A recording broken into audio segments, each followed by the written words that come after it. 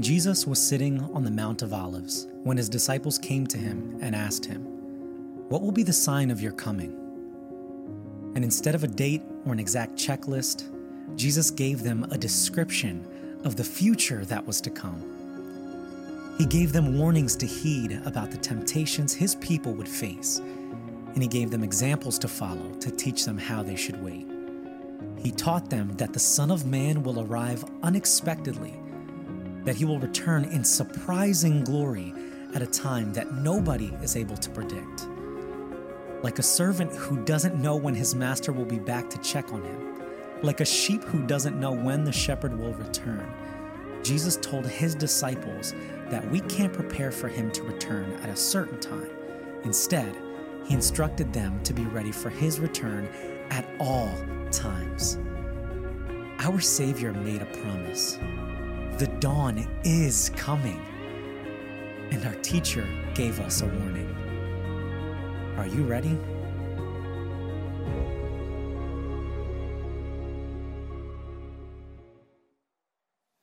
Well, good morning to you all. I just would like, if we could, just to begin our time in prayer for the church in Florida. They're having to deal with a lot of loss, and they're comforting people that are struggling. And so I'd just like to begin our time praying for them, and then we'll get into our sermon here. So God, I recognize that these things with events that happen on this earth that are from natural disasters to other things that happen, they have its impact on people. And it can often affect lives in such a way for the long term that either embitters them or causes them to go in better directions. And so, Lord, I ask that as your church worships today down there, maybe even at a place where it's like they're having to go out into the outdoors to do so because they don't have roofs over the church buildings or they're going among the people. I pray that the power of your Spirit that is not held in by structures will be experienced and felt by all those who are in need of hope in such a season. For the families, many of them over 70 have lost somebody they love. I ask God that there would be people placed in each of their lives that would be able to offer the grace of Christ. And so as we gather now, where we are, certainly in a beautiful place here in Central PA, I ask God that your presence would be among us, you would teach us, and that our hearts would not be so callous that we wouldn't receive anew that which comes from your word. I pray this in Jesus' name. Amen. Well, my name is Tony, and I'm pastor here at LEFC, and you've already heard Alex sharing that we're in Matthew chapter 24 and 25, and this is a particular sharing of Jesus having come into Jerusalem. This is his final week before leading up to the cross. So he's already done his triumphal entry. He has also met with the leaders of this day that were religious leaders. He's cleared the temple courts. And as he's leaving Jerusalem, he climbs the Mount of Olives.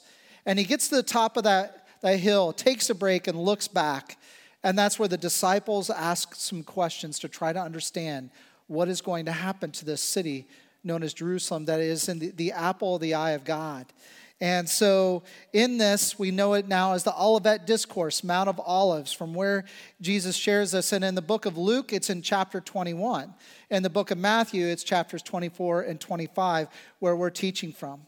And the motive in this is this whole series was spurred on by a question that the disciples actually asked, that I'm hearing being asked now is, what are we to think of the times? Is Christ's return soon? Is it later? And if it's soon and we should be expecting it any time, then how should we prepare? And so over the last few weeks, we've looked at the question from Matthew chapter 25, the first few verses where we're talking about we're to be always prepared for the groom coming for his bride. Always prepared. So we have to be ready always. And then asking good questions along the way to understand so that we can interpret well the times and discern the times. And then last week, as Tom shared, that there are going to be deceivers that will come. But in order to be able to stand the truth, we have to be well versed in our scriptures, studying, but not only studying them, but living them. And so that will help us be able to prevail through deceptive teaching. And then today, we're going to look at, we need to change our perception on how we look at suffering and hardship in our lives. Because if we can change that, it may prepare us for what is yet to come. And so having said that, I'm going to ask you to turn in your Bibles to Matthew chapter 24 and 25. If you do not have a Bible, our ushers are coming down the aisle now. We also have all these scriptures on the YouVersion app. It's a Bible app. If you go into the events tab, tap on events, you'll see LEFC there. Just tap on that and you'll get all the scriptures we're going to be using today. So before we get into what is going to be Matthew 24, verses 9 to 13, I'm going to bring a particular theological challenge or issue that is rooted or related to the text today. The first Sunday of this series, we read a text in 1 Thessalonians 5 that talks about, describes, and gives a sense of what the experience will be like when Christ returns. But in that passage, in verse 9, there is a theological debate that rises up out of this verse. And the verse is this: "For God did not appoint us to suffer wrath, but rather to receive salvation through our Lord Jesus Christ." Let me read it again. "For God did not appoint us to suffer wrath, but to receive salvation through our Lord Jesus Christ." So this message is being spoken to those who are part of the church, part of the family of God, and so you have to receive it through that lens. And also it's speaking to wrath versus salvation. And salvation is being spared wrath. And so you have to see it through that lens. So what is not said here is that Christians will not suffer. It does not say that. Nor does it say they won't ever experience wrath. What it does say is that we as Christians are not appointed to suffer the wrath of God. And that is a big difference between experiencing suffering or hardship or wrath of man. So our appointment is to experience life eternal with God. Now, why do I say this is a theological challenge? Well, there are some movements within the body of Christ, they are the church, that will say Christians should not or do not suffer. And if they are suffering, it's because of either demonic attack or because there's hidden sin. And so they would say that any kind of suffering that is happening for the church was not appointed, and therefore you've got to figure out, okay, so did you sin? Or was it some kind of demonic attack? Now, is it possible for hardship and suffering, sickness, or whatever to happen as the result of sin? Yes. Is it possible that some of those things could also be the result of demonic activity? Yes. It's also true that everything broken in the world is the result of sin. All right? That is a fair statement. But to say and take this text as saying that we will not suffer as the church, and if you do, then there is something wrong with you or we're under attack from Satan. May be true, but that's not what that text is saying. And it's actually speaking to salvation. For those who have salvation, you are not appointed to wrath, the wrath of God, the eternal punishment that comes for those who do not accept Jesus Christ. That's what the context of that verse is saying. So I mention this because depending on what you've been taught over the years, you need to know that there is a pushback on that view that is, and it's an appropriate pushback to say that Christians don't suffer. And if you do, it's because something else is going on. So, having said that, it helps us then better interpret what we're going to read today. And the main text today is in verses 9 to 13 of Matthew 24, but I'm going to begin with verse 4 to give a little context. So, verse 4, Jesus speaking, "Watch out that no one deceives you, for many will come in my name claiming, I am the Messiah, and will deceive many. You will hear of wars and rumors of wars, but see to it that you are not alarmed. Such things must happen, but the end is still to come. Nation will rise against nation, and kingdom against kingdom. There will be famines and earthquakes in various places. All these are the beginning of birth pains. Then you will be handed over to be persecuted and put to death, and you'll be hated by all nations because of me. At that time, many will turn away from the faith and will betray and hate each other.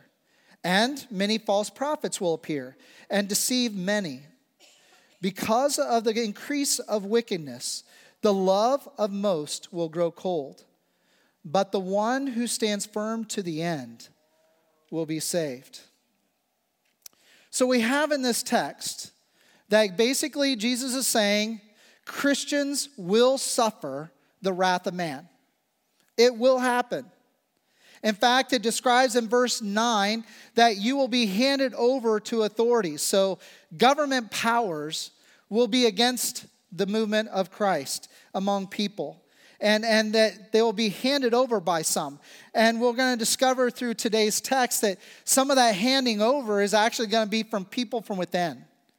But we see in verse 9 very clearly here, handed over to authorities, so they'll be there. But at the end of verse 9, it speaks to that all nations will hate you because of him. All right? So now, let me ask this question.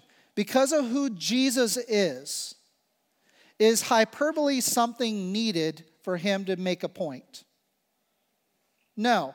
As somebody that grew up in this culture, we use words like never, always, and other things that are statements that are absolute and extreme to make a point. And it's not usually never or always, but it's a lot, right? In this case, Jesus is saying that, you'll be handed over to the authorities and you will be hated by all nations. So is Jesus saying you'll be hated by most nations? Is there a hyperbole there? Is he saying something extreme to make a point? Or is he saying, no, there will be a day where even all nations will speak and hate of you and will be against you because of Jesus? If you know anything about all the Bible talks about within eschatology, which is the study of end times, you see that there's really not a statement of any nation standing against the evil one. It's the people of God that are the ones standing against it, not nations. In fact, it talks about nations making alliances with the Antichrist. And so you really don't get much confidence about nations. And why am I driving this point home? Because many today are more concerned that we be a Christian nation, which I am all about, and I even vote to that end and speak to that end. But at the end of the day, Jesus says, even your nation, the one we are in, where our Constitution was written by many who are followers of Christ, who even put within that Constitution defense of worshiping together and the freedom to go to the Word of God and teach it freely, that yes, even this nation will begin to hate those who are followers of Jesus Christ. Do we not see a little bit of hints of that now? I mean, I'll be honest. I've been in ministry full-time since 1993. The first 12 to 15 years of that ministry, I didn't hear of churches hiring attorneys to look over their statements of faith to make sure it's clear enough so that we can defend ourselves in the courts of law in our country. But in the last 15 years, that's a constant. We're regularly filtering through to make sure that what we believe is stated accurately because our country isn't so consistent in being able to embrace and say, we love the church of God. When was the last time you heard a statement come from a leader within our country of influence say, we love the church, we want the church, and there's a resounding applause in the chambers of Congress? I haven't seen it. Now, we might make cases that different ones will partner with the church, but the reality is our nation isn't a righteous nation. We have sin within our midst, just like any other. And Jesus says, all nations will eventually come against you because of Jesus. Not because of you, but because of Jesus in you. And it says that and again, as I told you earlier, the Olivet Discourse, this message was spoken up on the hill, and we have the Matthew account, but we also have the Luke account. And in Luke chapter 21, when he's talking about you're going to be given over to authorities, Luke specifically goes into who is turning you into those authorities. Here's verse 16 of Luke 21, and I'm reading it verbatim. I am not adding anything to it. It says, you will be betrayed even by parents, brothers and sisters, relatives and friends, and they will put some of you to death. That's pretty much drawing it complete. Is there anybody else that we would see as an ally than our parents or our siblings or other extended relatives or friends? And it says that even among that group, some of them will pursue death on your behalf. So what will it take in society that people of your own family will be so desperate to come against you that they would have you put to death? Well, that suggests that there's something going on in culture that says that for the sake of their own lives and for the sake of their own conscience, they come against you and are even willing to make sure there is death. You see, I think there is coming a day, and it is already happening in some countries. It's just not happening so prevalently here. That as people begin to distance themselves from orthodoxy of Scripture, as they leave the faith, and as they leave the church that they maybe were taught in and grew up in, and they begin to hold on to values that are taught within society, they know all the truths that are in there, and they're grasping something new. What do you think is going on inside? It's a turmoil. And there's conviction that's even rooted in that. And when somebody is under that kind of internal conviction, the natural instinct is to blame or to come against or to become angry about it. I've had people say that they couldn't come to me because I would be judging of them. Meanwhile, I hardly ever, in the way I interact with people, talk about, so where are you sinning this week? Or I see this sin in you. That's not even my approach. But yet people will come saying they feel judgment. Why is that so? It's because when somebody is living for the truth, and it's not just because I'm a pastor. I think this is true of many of us here in this room. That as people come near us and we're living our lives in pursuit of holiness because we want to become more like Jesus, people feel threatened by that. You might not speak anything of judgment to them, but they feel threatened by your life. And then in their mind, they begin to project upon you that you're being judgmental when you've said nothing judgmental towards them. But as this betrayal becomes deeper and deeper, and the separation between those who would defy the idea of what is the authoritative word of God, there's going to become more animosity between those who depart and those who stay. So you can see that when Jesus says there will even be parents, brothers and sisters, relatives and friends that will put some of you to death. When you hear that, then it doesn't seem so strange that nations will come against us. All of them.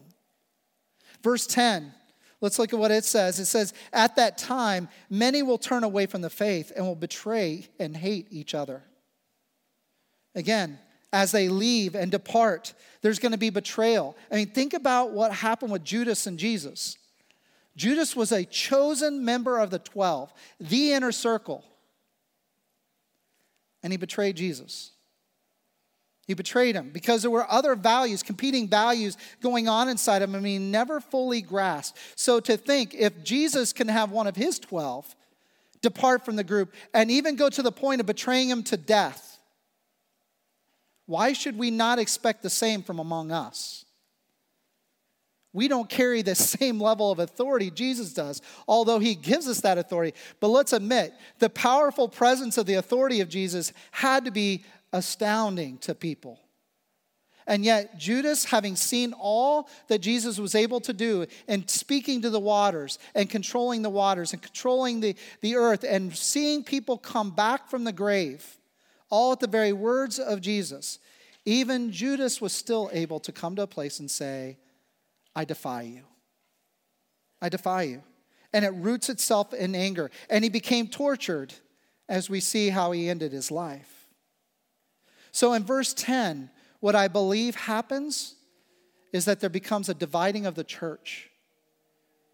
When the church comes under pressure, when the church is being pressed from all sides, those who are fully not invested in Jesus will begin to depart. And some of them will not depart quietly. When pressure was coming in on Jesus and things were becoming pretty dire, Judas left. The same will be happening with the church as the church continues to get arrows from all different directions, where now you came into a church with the title evangelical on it. And evangelical is being considered a hate group now by many in our country, just because we stand on certain values that are different from what the world says and calls it hate. So the true believer is starting to feel betrayal, even from some who are still part of the church, but would disagree with some of the statements of the church and orthodoxy. And they start to blame from within. But the true believer will experience betrayal as people begin to depart. So what are the issues? I mean, we know sexuality and gender issues have begun to divide the church. Those who hold to the orthodox background of what the scripture says about all those things, because there's many different forms of sexuality and gender challenges that are talked about and addressed in scripture with absolute clarity, and things have become unclear by the matter of the way the world teaches it. The church, the true church, will continue to stay strong and help people find clarity in the midst of all the confusion. But you're seeing churches begin to divide over this issue. What's another one? Here's what I'm beginning to see on the horizon. I'm starting to hear pastors challenge the idea of the exclusivity of Christ. The church is dividing, and you're hearing it, where they're beginning to say, I believe that Jesus has provided a way between me and God, and they affirm another person who might pursue some other form of finding peace with God. Jesus said in John 14:6, I am the way, the truth, and the life. No one comes to the Father except through me. But churches are beginning to doubt this. Because as soon as you start changing the guidelines of what is moral and not moral, you have to start saying, well, maybe this isn't the authoritative word of God.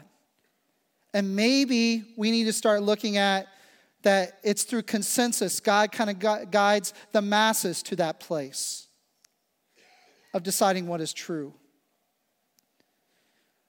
But since when do we see that the masses get things right?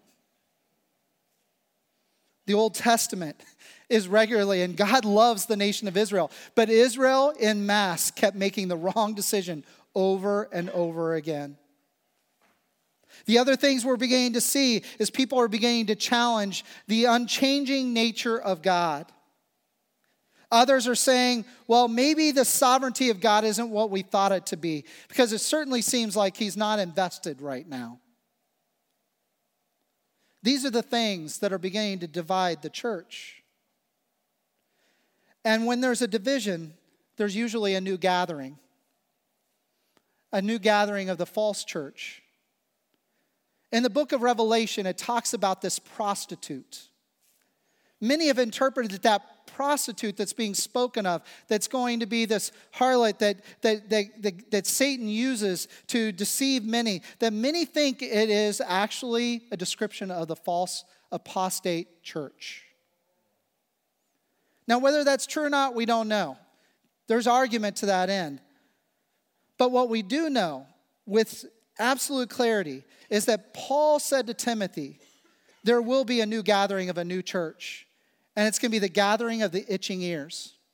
2 Timothy chapter 4, verse 3 says this, "For the time will come when people will not put up with sound doctrine. Instead, to suit their own desires, they will gather around them a great number of teachers to say what their itching ears want to hear." Again, I think this applies to the nature of it. So if you're going to withdraw from church, but you saw the beauty of church for its community and how they care for one another, you still want to be drawn to it. And you're also not liking the fact that you're feeling conviction and you're feeling like that you're being set out and apart from the church because you're now in disagreement with the church. So you're grasping for things. And so let's create a new gathering, and then we can find, oh, there are some teachers that teach the way I think. Has nothing to do with the Word of God. It's the way I think. So they gather around them. And that's why we've seen so many of our young people who grew up in the church that we've invested in, we loved on, we've taught the truths to. And they get out and they get fed all these ideas from the rest of the world, and they never really rooted themselves in Christ. And they begin by following after heresies or ideas that say they're religious and God-affirming, but it doesn't line up with the Word of God. So they start there, and they start listening to podcasts that misguide them in those ways. And the next thing you know, initially it was kind of just like, well, I disagree with you. Then they become angry towards you.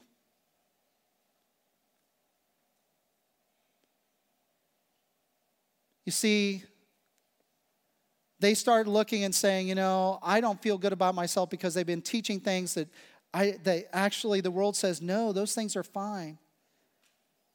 So they start pointing back at the church with venom. It says, well, people will begin to hate you because of me. What do they attack? They start attacking the church for what it actually is. It's a gathering of sinners.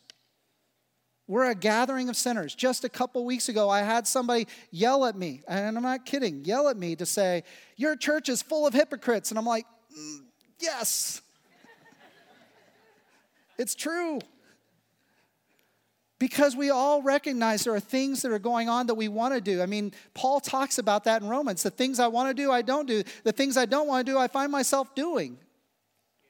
He acknowledges there is a tension inside, but we keep working towards God transforming us.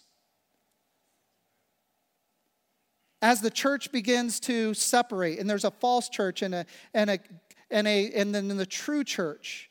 By the way, and Jesus speaks several parables to it: sheep and the goats, the wheat and the tares. These things are spoken of. It's not withheld from us. We know. But he says in verse 12 that even within the church, the true church, because of the pressures of all that's going on. In verse 12 it says, because of the increase of wickedness, I'm sure the church is going to get discouraged and more discouraged by the wickedness that is going around us, that the love of most of us will end up growing cold.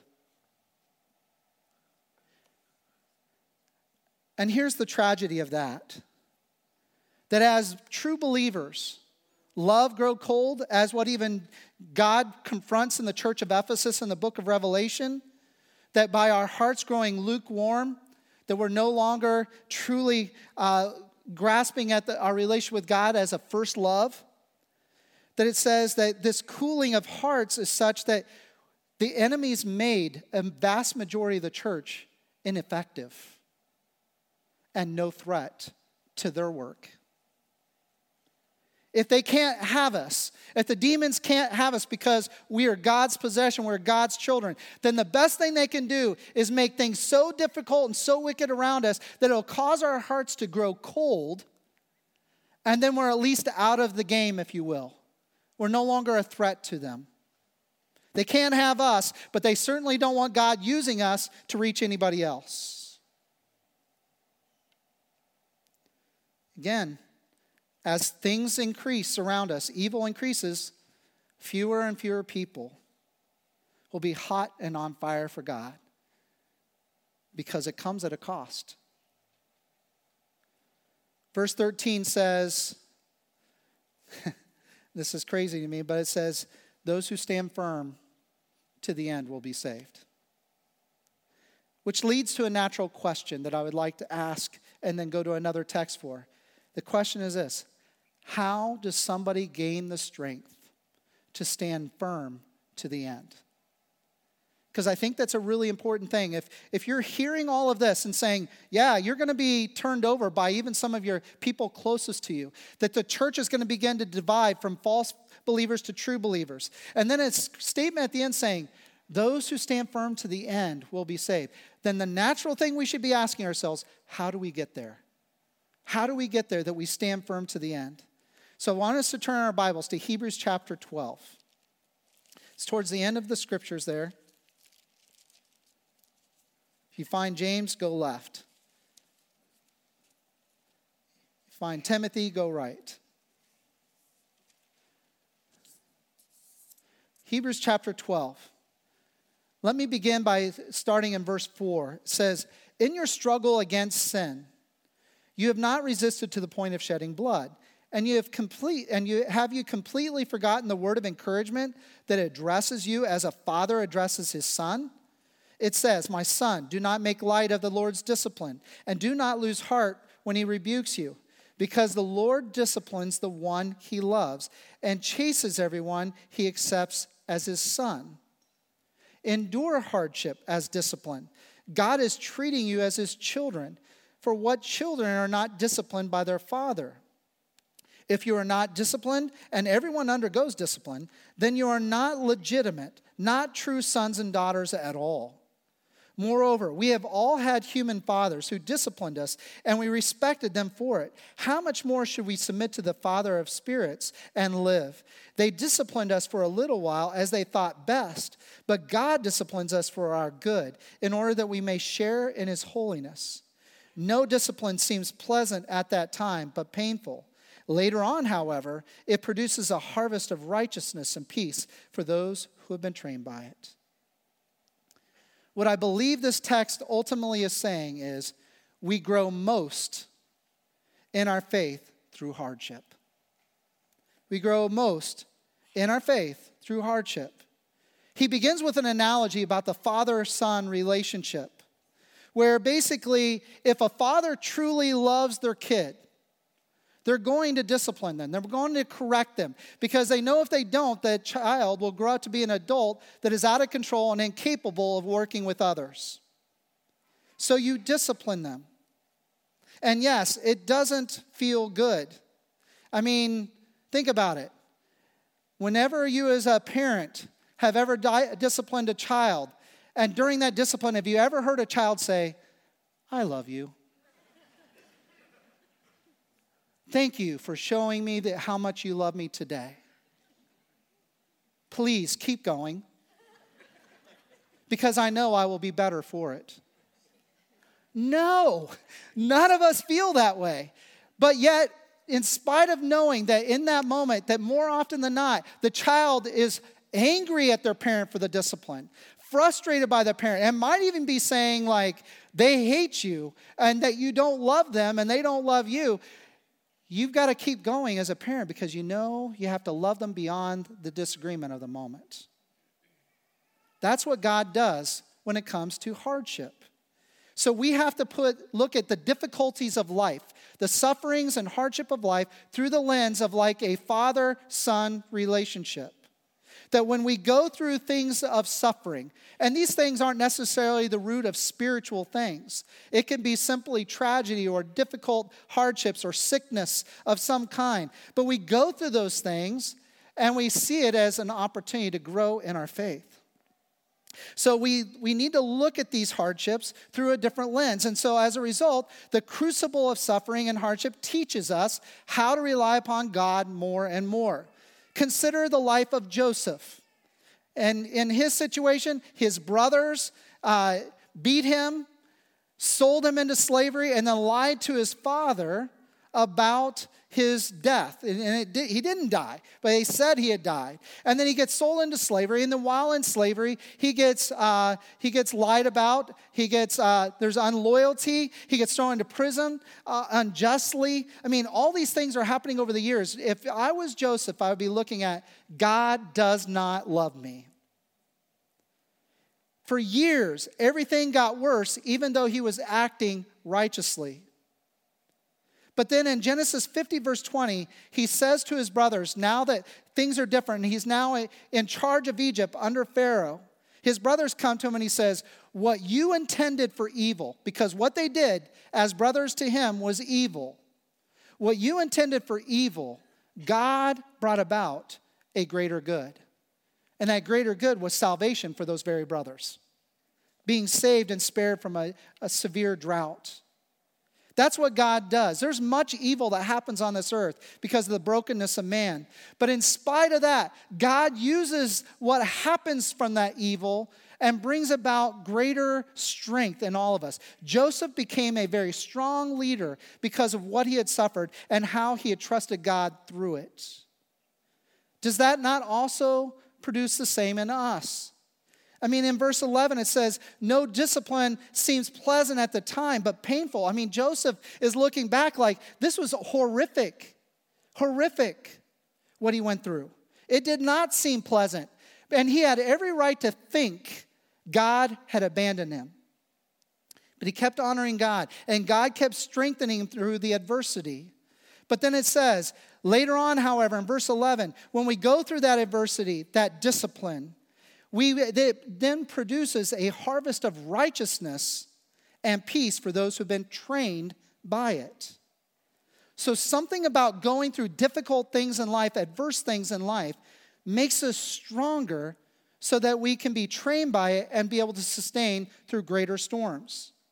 When I look at my own life in that, I can say that when two friends of mine were killed in two different car accidents in the same week, it caused me to go into a season of depression where I was like struggling with the fact that I had the opportunity to speak about God to the one who died second and to a group of people, and I didn't. And I struggled with the guilt of that. But then I was also struggling with the fact that I was ashamed of the gospel.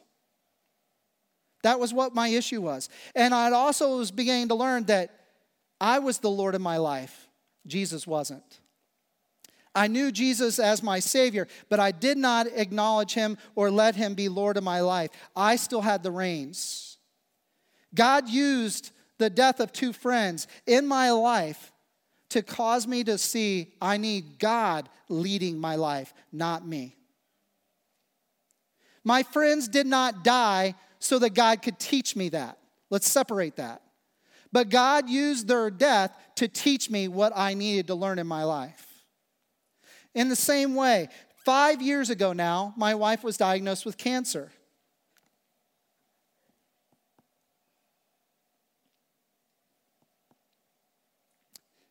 One of the hardest things in my life. But we both talk about this fact. While we would not want to go through that ever again, we're grateful for it. Our marriage is stronger. We learn to communicate differently. And our ability to minister to people that are going through similar things has grown. It was painful at the time, but it produced something in us that we needed. My parents were in a severe car accident a few months ago.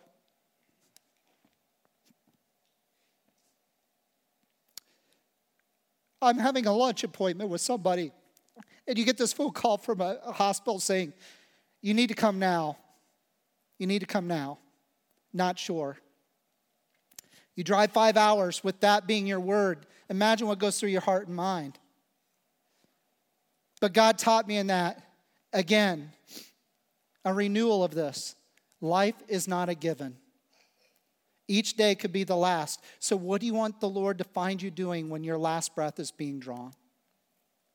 God taught me in that. But he also taught me something else as I've observed God's grace in their lives. It is not good to go through suffering and hardship and adversity isolated from the church. I've watched the grace they've experienced through the blessing and the generosity and care of the church.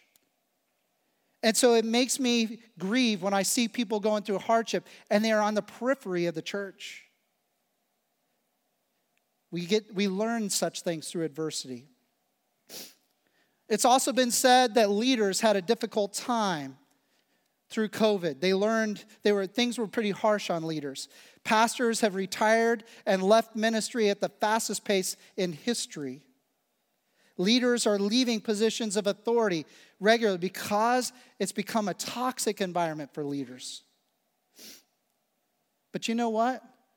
As God's taught me through some of those things, there are things I still need to keep growing in as a leader. And if things were always easy and good, I would begin to coast. I need adversity to teach me. Now, that's not an invitation for you guys to start giving me adversity this week. Just be clear. But this next statement I find is true. So if he says in verse 13 of Matthew 24 that those who stand firm to the end will be saved, what I see in this is the person who stands firm to the end is not the person who is incubated and sheltered from suffering and hardship and adversity, but rather it's a church that has grown strength in its knees and ankles and heart through walking through things of difficulty to the glory of God.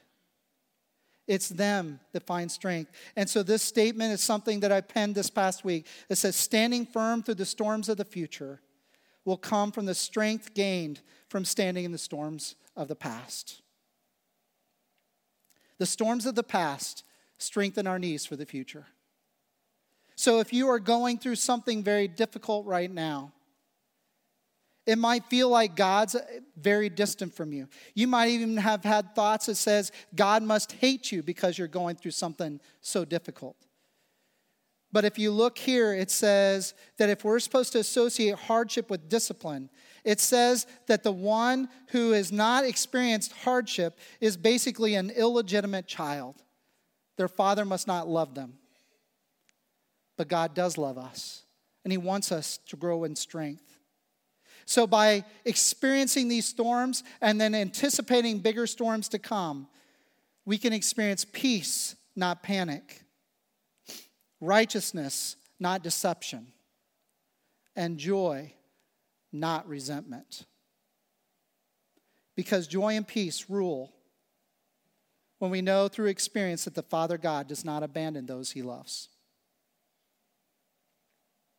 Joy and peace rule when we know through experience that the Father God does not abandon those who are his home. Let's pray.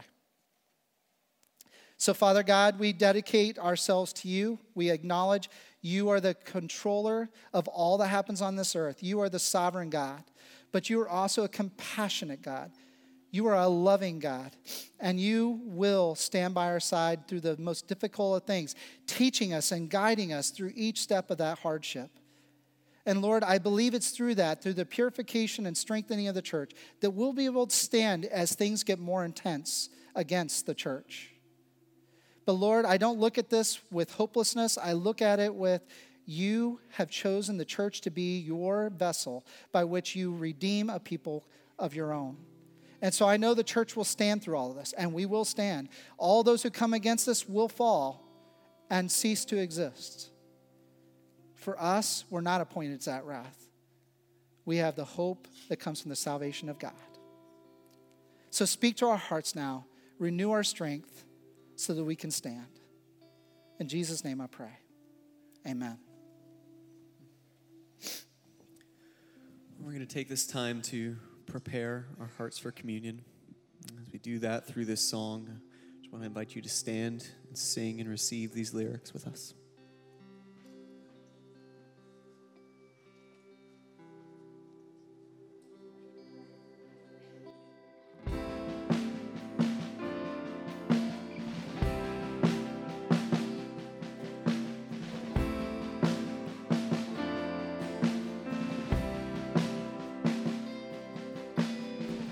There's a grace when the heart is under fire. Another way when the walls are closing in. When I look at the space between where I used to be and this reckoning, I know I will never be alone. There was another in the fire, standing next to me. There was another in the water. the sea. And should I ever need reminding of how I've been set free, there is a cross that bears the burden, and another died for me. There is another in the fire.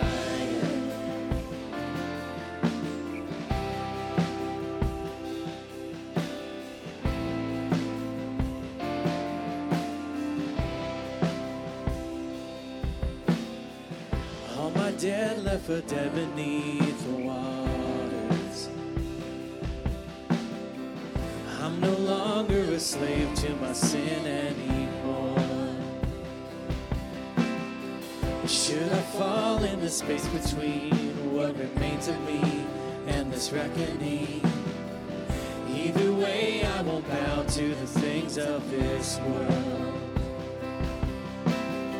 And I know I will never be alone. There is another in the fire, standing next to me. There is another in the waters, holding back the seas.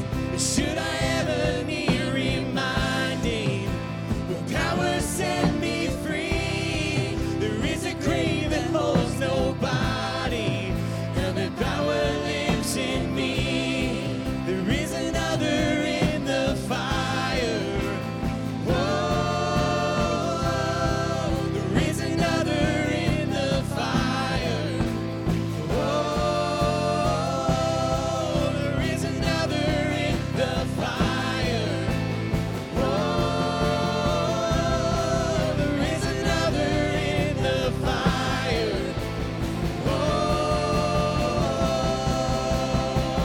I can see the light in the darkness as the darkness bows to him. I can hear the roar of the heavens as the space between westland. I can feel the ground shake beneath us as the prison walls came in. Nothing stands between us. Nothing stands between us.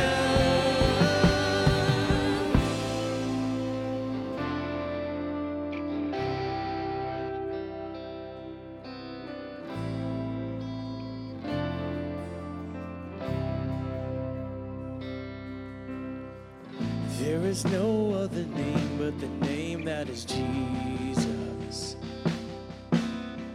He who was and still is and will be through it all. So come on, May, in the space between all the things unseen and this reckoning. I know I will never be alone. And I know I will never be alone. Sing it. There'll be another in the fire, standing next to me. There'll be another in the waters, holding back the seas. Should I ever need reminding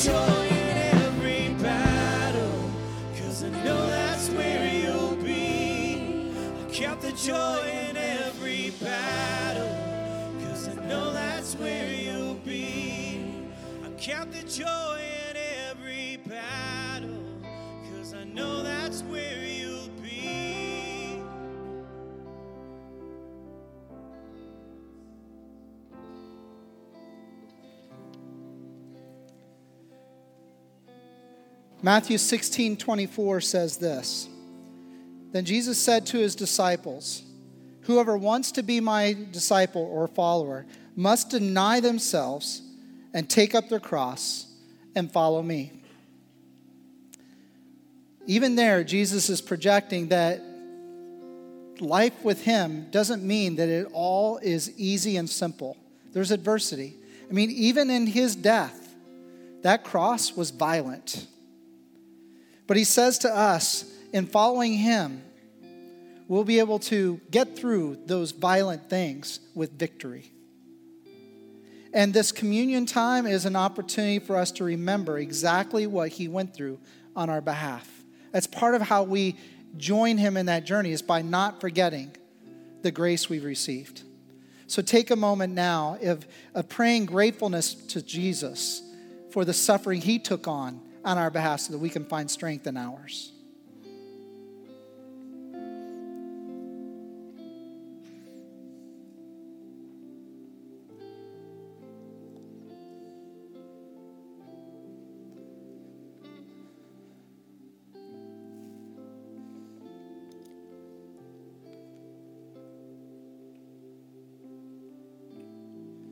Thank you, Jesus. On the night that he was betrayed, sitting with the betrayer himself, grieving that very moment as well, Jesus took the bread, broke it, and said, "This is my body, which is for you. Take this in remembrance of him." We do so together now.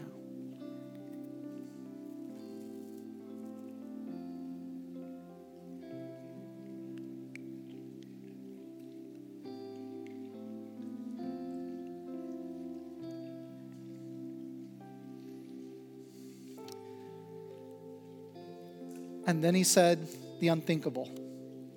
He held up the cup that was filled with fruit of the vine. And he said to them, "This is my blood, which is a new covenant, shed for you." All sacrifices prior to that were all temporal. But this one was different because it was going to have the capacity to cover sins past, present, future. Reflecting the fact that the one who's taking on this death has always been, is, and will always be. We take of his blood, knowing that it's only by that blood we find redemption of sins. Let's take together.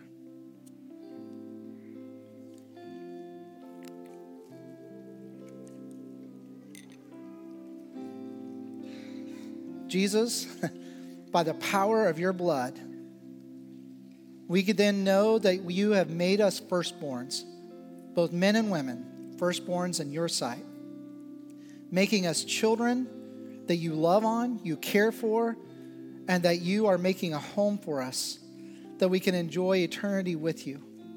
But in the meantime, you walk with us as a father to a child, caring for us, guiding us, giving us strength through adversity, because you're raising up a church that it will be victorious. I pray this in your powerful name, Jesus. Amen. Let's stand together. Let's end with singing out our need for that sacrifice and that communion. Oh God, my God, I need you. Oh God, my God, I need you now. How I need you now. Oh rock of ages, I'm standing on your faithfulness. Oh, Sing again, oh God, my God. oh God, my God, I need you. Oh God, my God, I need you now. How I need you now. Oh rock of ages, I'm standing on your faithfulness. Your faithfulness. If If you would like to pray with somebody, then we'll have people in the encounter room, which is to my left, your right. We'll have people up front. I'd love to invite you to be a part of that. We're going to close with these words from James 2 as we participate in the sufferings of Christ. Consider it pure joy, my brothers and sisters, whenever you face trials of many kinds, because you know that the testing of your faith produces perseverance. Let perseverance finish its work so that you may be mature and complete, not lacking anything. Church, I pray that this week you would be made mature and complete, not lacking anything that you need for the trials of this week. Go in peace. You are dismissed.